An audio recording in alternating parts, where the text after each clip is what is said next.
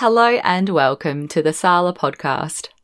This episode is a live recording of Art Speak, which is a series of talks run by the Adelaide Central School of Art that have been recorded in collaboration with Sala Festival. Maybe we'll get started. I'd like to acknowledge that the land we meet on today is the traditional lands of the Kaurna people. We pay our respects to Aboriginal elders past, present and emerging. We're very fortunate today to be joined by Rosina Pottingham, who is going to talk to us about her current exhibition on at Praxis Art Space, The Patch, and a lot of other things beside. We've had a bit of a preliminary conversation, and I'm very excited to get into this chat today. So without further ado, can you please welcome Rosina?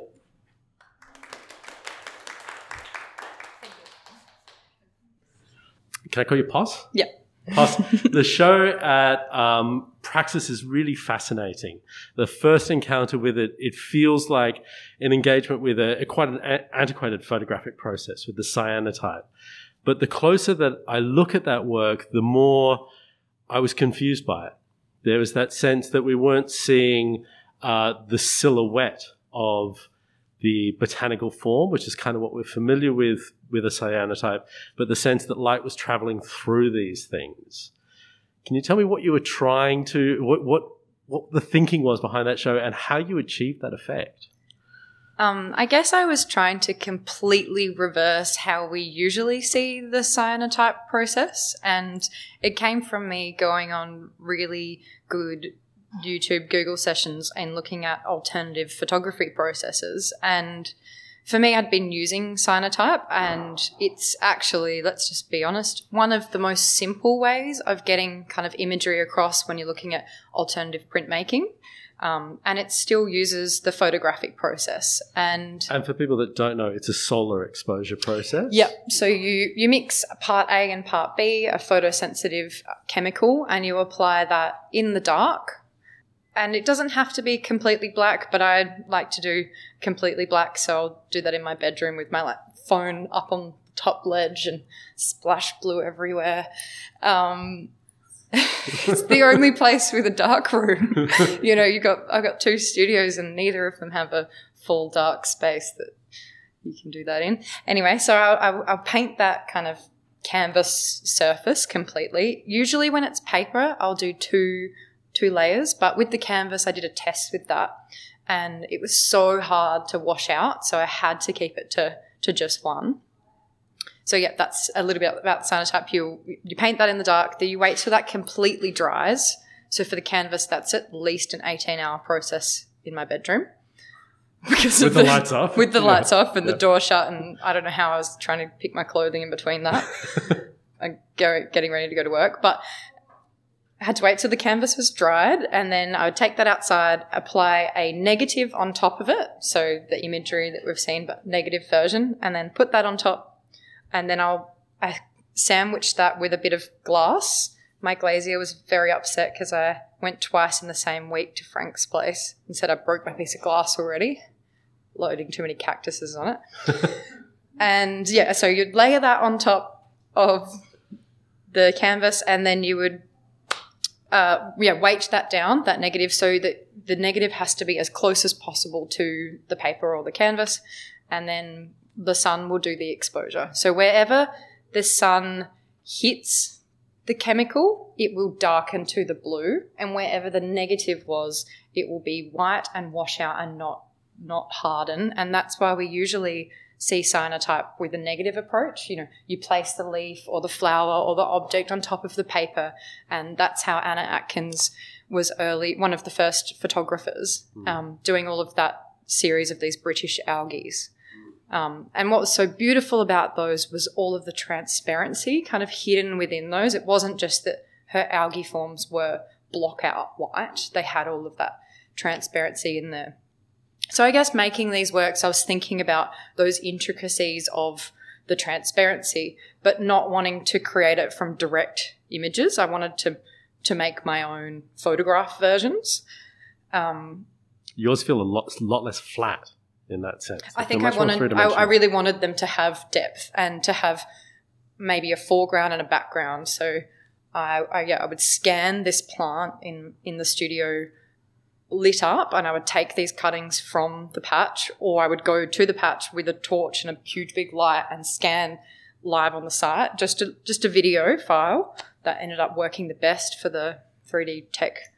And then so when you say scanning, you're actually creating a 3D model of the botanical specimen that you're looking at. Yep. Yeah. So in November, Apple finally released some new photogrammetry API software, which meant third-party developers can finally create some apps on Apple. And unfortunately, I'm all Apple. And so PhotoCatch was developed, and it's this really cool software where you can load in either images or a video. But for me, taking heaps of images of one item is just quite awkward, and if you're a little bit further away, it won't work.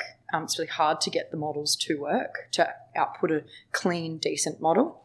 So yeah, I used a video file to create these, quite short snippet, exactly the area that I wanted of the plant, some really detailed, and then I would take that 3D model and put that in Blender, and then fake light that scenario in Blender, and that's how I'm finally getting that weird block out complete areas of darkness. And I didn't quite realize at first that it was that fake lighting that was making it feel so eerie. That took me a little bit to realize, because I was really not that good at Blender. And anyway, so I figured out how to 3D light these shapes. Then I would render those out and apply really grainy photography that I'd taken on site behind as a contrast between these crispy but awkward and weird, confusing digital scans on top, and then a layered backdrop of these fuzzy kind of the same photography. Like you can tell it's the same area often, but yeah, with the actual photo. So I'd merge those two and then have to find a happy medium where when it was a negative, you could still see what's going on. So, yeah. So it feels like an ongoing thread through your practice. I know that you're interested in film photography. You were telling me about your medium format film camera, the cyanotype process, but also listening to you talk about sort of waiting for the software to be released before you can actually make the work that you're visualizing, and feeling that sort of lag of being an Apple person waiting 6 months before it's made native for your platform. But there is a real interest in your practice in looking at a whole range of photographic image making processes and quite a lot of sophisticated experimental new formats. Do you want to talk a little bit about how you engage with that new technology? I guess I see the new and the old as equally the same learning curve for myself. You know, say it's an old printmaking new skill, it's still a new skill, or say it's learning how to use the new tech. They're kind of equally as hard, and I feel somewhat stuck in the middle of both, you know, not sure and don't have the old school tech of a dark room and don't have the facilities or the skill set or the knowledge of how, you know, gum bichromate prints are made, but really want to, but they're really bad or something for the universe and chemical wise. And then equally, I feel like the new tech is sometimes really hard, and it's cool because you can see YouTubes about it, but they're not always up to date. They're not, because it's so fast moving. Sometimes the information about the new tech isn't there, or I'm trying to do it in a really weird, wrong way. It's often there for 3D modeling, but I'm coming at this through being a photographer using photogrammetry. Photogrammetry being using many photos to build, you know, the 3D model. And I naturally I came to that through the Parklands project and trying to scan a bunch of trees before iPhones had that scanning feature. So I had to borrow my friend's iPad and climb the trees and scan with the iPad. Sounds dangerous. Yeah. For the iPad as well. But I stuck with Cyanotype for this because it was the best image making, but I really wanted to explore this other kind of UV pigment print process. And you can see there's a blue, the blue was the Cyanotype. I've got the green and red works in the Show the Patch, and they were a different new chemical version that Eckersley sell, and I just wanted to see what the image might be like with a different kind of colour, because we've got all I think that people have a preconceived idea of cyanotype artworks. And I thought, well, what if the whole show was, you can tone them? What if it was sepia or brown or red? How would people respond to it? And I loved the idea of doing those, but here on the screen you can see a stark contrast between the really obvious density that the cyanotype still has, and that's why it's been used for like 100, 200 years. It's a really old school, 100 years. It's an old school process, and it's still around because it's easy, it's simple, and it really works, whereas these newer ways that people were trying to figure out solar fast pigment dyes, they're wet process, they ruined my negatives, and then they just didn't quite work as well. But I still gave them a go. Yep. It's a really interesting observation, that sense that both the future and the past are sort of equally distant from us, and grappling with those different technologies is really more or less the same. Coming through what you were just saying, your engagement with this new technology feels very contingent on the connections that you're able to make, the kind of technical professionals that you can come in contact with, either through mentorships, residencies, or just conversation. How do you approach that side of your practice, and how do you connect with those people that have the knowledge and the skills and the technology that you want or need to access? Big question. So, well, where do I start? I guess there's, always this new drive for something that you might really want to learn. And at every point I've found, there's someone that's really good at doing that. What if I asked that person that's really good at doing that if they might be willing to share? And I guess the arts community has been so kind and supportive, and equally I try to reciprocate that to other people and openly share how my process and my way of making. So after I finished my master's, Mark Kimber came and saw my works in Liverpool Street Gallery and has been an ongoing mentor for me within the photographic medium. Many discussions about body image, about those first works in photography, and about, what they meant to me and how that was in image making, and how I might hide the figure using things like smoke and haze. And I guess that was me learning how to layer, but within a camera system. But then going on to meeting Laura Wills at her studio at Centrals, and then kind of showing her my early zines and my masters and saying, I really love your map making, and I've done these maps in my masters.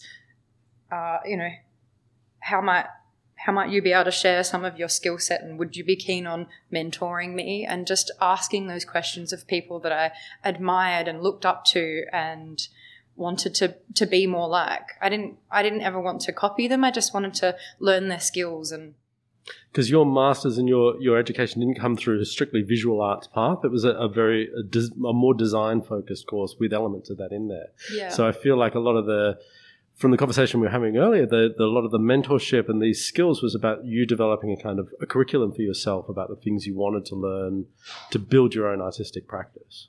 Yeah, and I feel like there was a bit of a crossover between art and design and photography. I mean, during my undergrad, which was visual communication, graphic design at UniSA, the whole first year we had to use a 50mm lens and a camera and learn every type of photography. But that was just through the design process and learning what panning or what every type of photography meant. But then in contrast to that, I was still doing all of my electives in photography the whole way through. And then in my gap year, another photo blog, and then my master's led me across to map making and looking at that briefing process between designer and participant, and a set of co-creation tools in that way. I don't know if that answered your question. No, it answered my question really well. But I also feel like I get a sense looking at your practice and your CV that there's been really pivotal moments when you've received funded mentorships or grants that have enabled particular projects. And I was just a little bit curious about your approach to some of the things you apply for and what your strategies are for that. I guess I try to only focus on one. grant at a time, and only if I'm really, really, really keen and I know that that project is so pivotal, fundamental, and I just you just come at it running. And I often have been so lucky to be able to have people around me and ask so many people for help. You know, even just with some of those early Art2Say grants with Laura, to have Belinda Powers and to be able to go for meetings and chat and say, well, how do you think I might get this funding? So, well, if you're paying the artist this much, that's better, looking at rates, chasing down the specific projects that are only one at a time. So not trying to do 3 grants at once. I can't do that. I can only do the one project at a time in the arts spectrum, because then I'm also on the other side split processing and trying to manage everyday life and doing design and photography on the side as well. Having said all that, your output seems really spectacular, like the number of shows that I see you doing, the amount of work that I see you doing. And a lot of my first encounters with your practice were with some of your collaborative work that you were making with Brianna Spate. The Zinc series that I saw exhibited quite a bit, and then more recently in another show at Praxis, Pop Gallery, the Adelaide X, where you curated by Suzanne Close, where there was a whole body of work, the ground cover work. Yeah. Can you tell us a little bit about some of those, what collaboration means to you in your practice, what unlocks for you? I think my first true encounter to creating a equal collaboration was with Brie at Salvia House. We made that residency knowing we wanted to work together, but had never made work together, and knew if we got a residency, we'd be stuck down there, we'd have to learn. And we built from a foundational ground level of nothing an entire practice together, where we equally brought together our knowledge and would have conversations. And I guess what I learned is that it takes double as amount of time, because you don't just have those conversations in your head, you have to have those ones out loud with the other person, and that just takes time.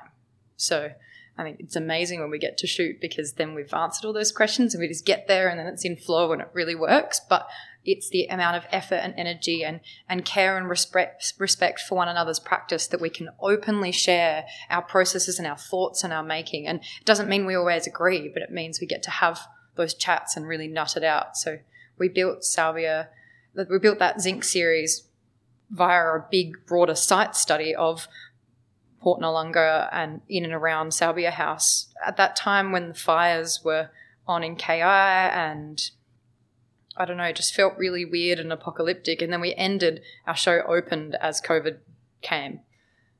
That was a time. But we were really proud of that work because we'd built it from nothing within the space of 3 months, a whole show, and it still feels really strong. Yeah. And what were the points of intersection in your two practices or two bodies of thinking that drew you to think that you might have something to say to each other or be able to work together? I think we first connected in a show that I had at Carclew that Gabby Lane, Brianna Spate and Jasmine Crisp all had that residency early on at Carclew, 2 artists and the curator, and Gabby found my work in a zine and gave me the opportunity to have an early show of photographs. And I think it was there that I had a chat with Brig and I said, I love your work. I love that you're in a photographic medium. It's really playful. It's thoughtful. It's considerate. It's fun. And we both were like, yeah, photography, film, bodies, photo making women. And we're like, oh, we better do that together. Yeah, what if we did that together? Yeah. Yeah. But that project, the ground cover project, grew into quite a large project and grew into a project that was a lot of conversation, if not collaboration, with a lot of other people as well. Can you tell us a little bit about how the ground cover project goes? Yeah, we I guess we thought Zinc's done. We've done that. That was a site specific study to Salvia. So, oh shit, we better make a new body of work. Well, why don't we come up with a study? You know, we had so many questions, and I remember driving in the car together and thinking about. Brie was talking about rights for rivers, and I was just talking about how some politicians have to swear their right to care and to care for nature and have their hand on the Bible, or I don't know, I think it's like they have to swear in or something. And I was like, well, what if we swore to care for nature? And then we just kind of were looking at people that were doing really cool things based in nature protection, really broadly, and thought of people that we'd love to make portraits of and had really cool things that were happening. And we had so many on this hot list, and it just seemed like a really fun thing that we could create quite visually different artworks, and were like specific to a thing, so it wasn't like a broader, bigger. It all sat within the broader, bigger body of work, but they were, individual portraits. And yeah, we got very dense works. There was lots of information buried in each of those portraits, and they were very, very lateral ideas of what a portrait could be or how you might depict. Yeah, they something. were big, funky montages, and we had the coolest time editing those together and getting to share the full editing process, and then sharing all of the skills that we would edit in different ways, and then swapping our files and going back. So we really did have a lot of fun with that. But yeah, we went out and did those photo shoots, and we came back with so many images, and that's why they're really dense, because we just had so many images. We had to sometimes refine them back and not put them all in there. But yeah, I listened to Worm Boy at the joinery, and he said, I just love making compost. I've made it for a year. And I went, Ripper, let's take a portrait of Worm Boy. And he's like branded with Worm Boy, and he's just been learning how to make really good compost. And I think him opting to do this talk at the joinery, and him being so enthusiastic about sharing compost, meant us as photographers were so excited to work with someone that loves what they do, even if it's not their full-time job. And I guess that made making work about someone feel just such a joyful and fun experience to be able to do. Well, I and remember painted in pink. I remember chatting to you before the opening of that show, and the level of enthusiasm that the two of you had about that body of work was infectious. It was really exciting. And I felt like I could understand, looking through your practice, there is this really deep engagement with ecology. And I felt like that was one of the things that was getting you so jazzed about that work. And I feel like that's coming through in the patchwork as well. What is it about the natural world that excites you or draws you back to make these works? That I think, this long-term site study of the patch, led through my involvement with the Parklands project, where I was first kind of scanning these trees, and maybe a little bit about the Parklands project.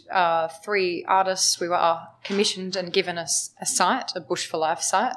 The Parklands was developed by Jackie Hunter and Jill Woodlands, and then delivered by Oscar, Open Space Contemporary Arts, into a one-day festival celebrating the Parklands and just how cool they are that we've got parklands around us. So, and the premise was that the artist would be given a particular site and would create and then work with a community group or school. So my patch that I was given was Park 6, Nantu Wama, the Bush for Life patch right in the middle of the North Adelaide Parklands, in the middle of the Horsey Parkland, with the worst heat mapping in the Parklands. I'd like to mention that there should be some more trees there. And yeah, so I got given this patch, and it was, we think, through looking with Matt Georgeson in the council, looking at overhead images, what are they called again? Aerial photography of the site taken back in time. There's a really big gap between the 70s and early 2000s, but we think it was planted in the 1980s because there's a bit of irrigation pipe, and all of these gum species are just all from around Australia, but so they're not indigenous to site. I've been learning which ones are and which ones aren't, but yeah, I just mapped this patch of trees. And so that assortment of gum species is the patch. It's the patch that we're talking about. It's a Bush for Life site, so it's got, a little bit of chocolate lily and one ruby red saltbush, or a couple, and I've scanned that. But it's not an ultra diverse site, but I love it. I love it so much. It's got these cockatoos in it. One time it had a bat, then it had a koala up in a little dangly she oak tree. It's just a weird, quirky site, and it feels good when you're in it. But people don't know that you can go in it because it's surrounded by a fence where the horses are, and you have to kind of walk through the horse yard, and it feels like you're not sure whether you should go there. Did you feel this affection for the patch when you first were given that site? No. Or is this something that's grown through engagement? Yeah, absolutely. I kind of first went there and I was like, oh man, it's just heaps of gum trees and they're so tall and they're planted really close to each other, and all of the fruits and buds are, right at the top, so you can't tell what a lot of the species are, and they're just heaps of sugar gums. And I just didn't know what to do. I was like, how am I going to make an artwork about this? Because it all just kind of looked like a bunch of gum trees. Like, not in those spectacular old lemon-scented, big red gums that we think of. And like, yeah, but these were kind of young, heaps of skinny gum trees. I was like, oh man, what am I going to do? I'm going to make art. So I just went out there and started having site studies, conversations, and then I was like, oh, maybe some of these gum trees are a bit different. And I had Mark Scharnberg, he was on the city council team. He came out and helped me identify, and we tapped in a few and wrote what they were, and he brought out this fabulous Fruits and Buds of Gum Tree book. It's like from the 1950s or something, and it had all these really cool plated drawings of gum fruits, and I was like, oh, sick. This looks really cool. All right, this is a historic document. Sick. So 100 of these printed. Anyway, then we looked at kind of with wilderness mapping what each of those gum tree species were and turning that into a data map and, working through a set of questions like, what's the space between the next tree? Which percentage of tree is branches? How tall is my gum tree? All these really funny questions, and the schoolgirls were answering those and screaming about being bitten by enchants. And we had a really great time. The art teachers were fabulous to work with, and that did lead to a residency with them after. So it feels like a lot stemmed out of that original Parklands project. It's been an ongoing engagement with that site, but it's also opened up connections for you. Is that moving beyond the patch exhibition at Praxis? Will you still continue to engage with that site? Yes. I don't know why I'm addicted to this site. I guess I started scanning the trees and made that an AR filter in Spark that connected to the painting for Parklands. And then I thought, oh, what if I now scanned those trees and then I could hang my artwork in VR? So then I thought, perfect, I'll apply for that residency assemblage Centre for Creative Arts at Flinders. But I hadn't even scanned the patch yet, and I ended up, they really wanted to support the idea, but I just didn't have my stuff together. So they offered me a residency, a shorter one this year, and I'm working there at the moment, and that's where I've had the opportunity to develop Herding Caterpillars, which was a play that already existed about the symbiotic relationship between the checkered copper butterfly, so the caterpillar, its host plant, native sorrel, Oxalis perennians, and ants. So the checkered copper caterpillar butterfly only lays its eggs on the Oxalis plant and only if the ants are there. It's really cool. And this play was shown at the Parklands project, and I met with Jerry Butler, who developed it with Jackie Hunter, and that play we figured out that Park 6 had native Oxalis on the site list, and we thought, perfect, that can go into the bigger, broader VR world. So what Herding Caterpillars is for you is a restaging and reimagining of that play in virtual reality. Yeah, and with an AR output as well, because I love VR, but I think that AR might be a equal way of getting people to come into it. But both are encompassed under the word XR, which is extended reality. So AR being augmented reality, you hold your phone up, there's your hand, and then there's things kind of growing on your hand. VR being your virtual reality, completely encompassed in a fake world. Yep. So hoping to have both of those as outputs for that project. For an ongoing project. So Herding Caterpillars is just another step for your engagement with the patch and what you were talking about, scanning the site, creating a virtual reality version of it that you can interact with. It's really exciting, and it's a lot of new and exciting technologies happening in there as well. Oh, thank you. That sounds incredible. But alongside what seems like an incredibly diverse and full art practice, you support yourself through Arts Aligned Professional Services as well. Do you want to tell us a little bit about how you manage to maintain a career in the arts through still engaging with the arts? I think that's you're very prolific, and I see your work in the design for the Harbingers exhibition out at Murray Bridge Gallery and the Neoteric show just this year. Can you tell us a little bit about that side of your practice? Wow, yeah, I didn't think I was, but I really love doing design and photography services, but more and more so for the arts. And it took me years to realise that. Only in the last couple of years have I realised predominantly for the arts. It's my favourite people to work with. I think that's just my area that I love. Community arts, organisation arts, gallery-facing arts, art stuff. I do photography services, which encompasses, events, install shots, and artwork documentation. I thrive and love getting the opportunity to make a really crispy shot of an artwork. It's important to have really good documentation. Not that I always take my own well, but it's nice when you can get a really good crispy shot of your art. You're like, sick, that's awesome. That's really important. Yeah. And then you get to share that with other people. And then in design, I guess it's such an ebb and flow with me whether it's more design services that I'm doing versus more photography. And for certain years it's been like, I did more design that year and more photo. And then I thought one might pull away, and then they always just go up and down. But yeah, lately I've been definitely doing a few more catalogues, and I love getting the opportunity to brand or do publication design. I really like working in teams and getting to have working sessions where I get to kind of create heaps of layouts and heaps of work for it, and then come together to kind of work through the brief. Yeah. It's really exciting to see someone who's developed a huge suite of skills pursuing their artistic practice, able to turn those to paying gigs on the side that can support the artistic practice and really create this kind of enmeshed career for yourself. And it's really nice to watch that develop.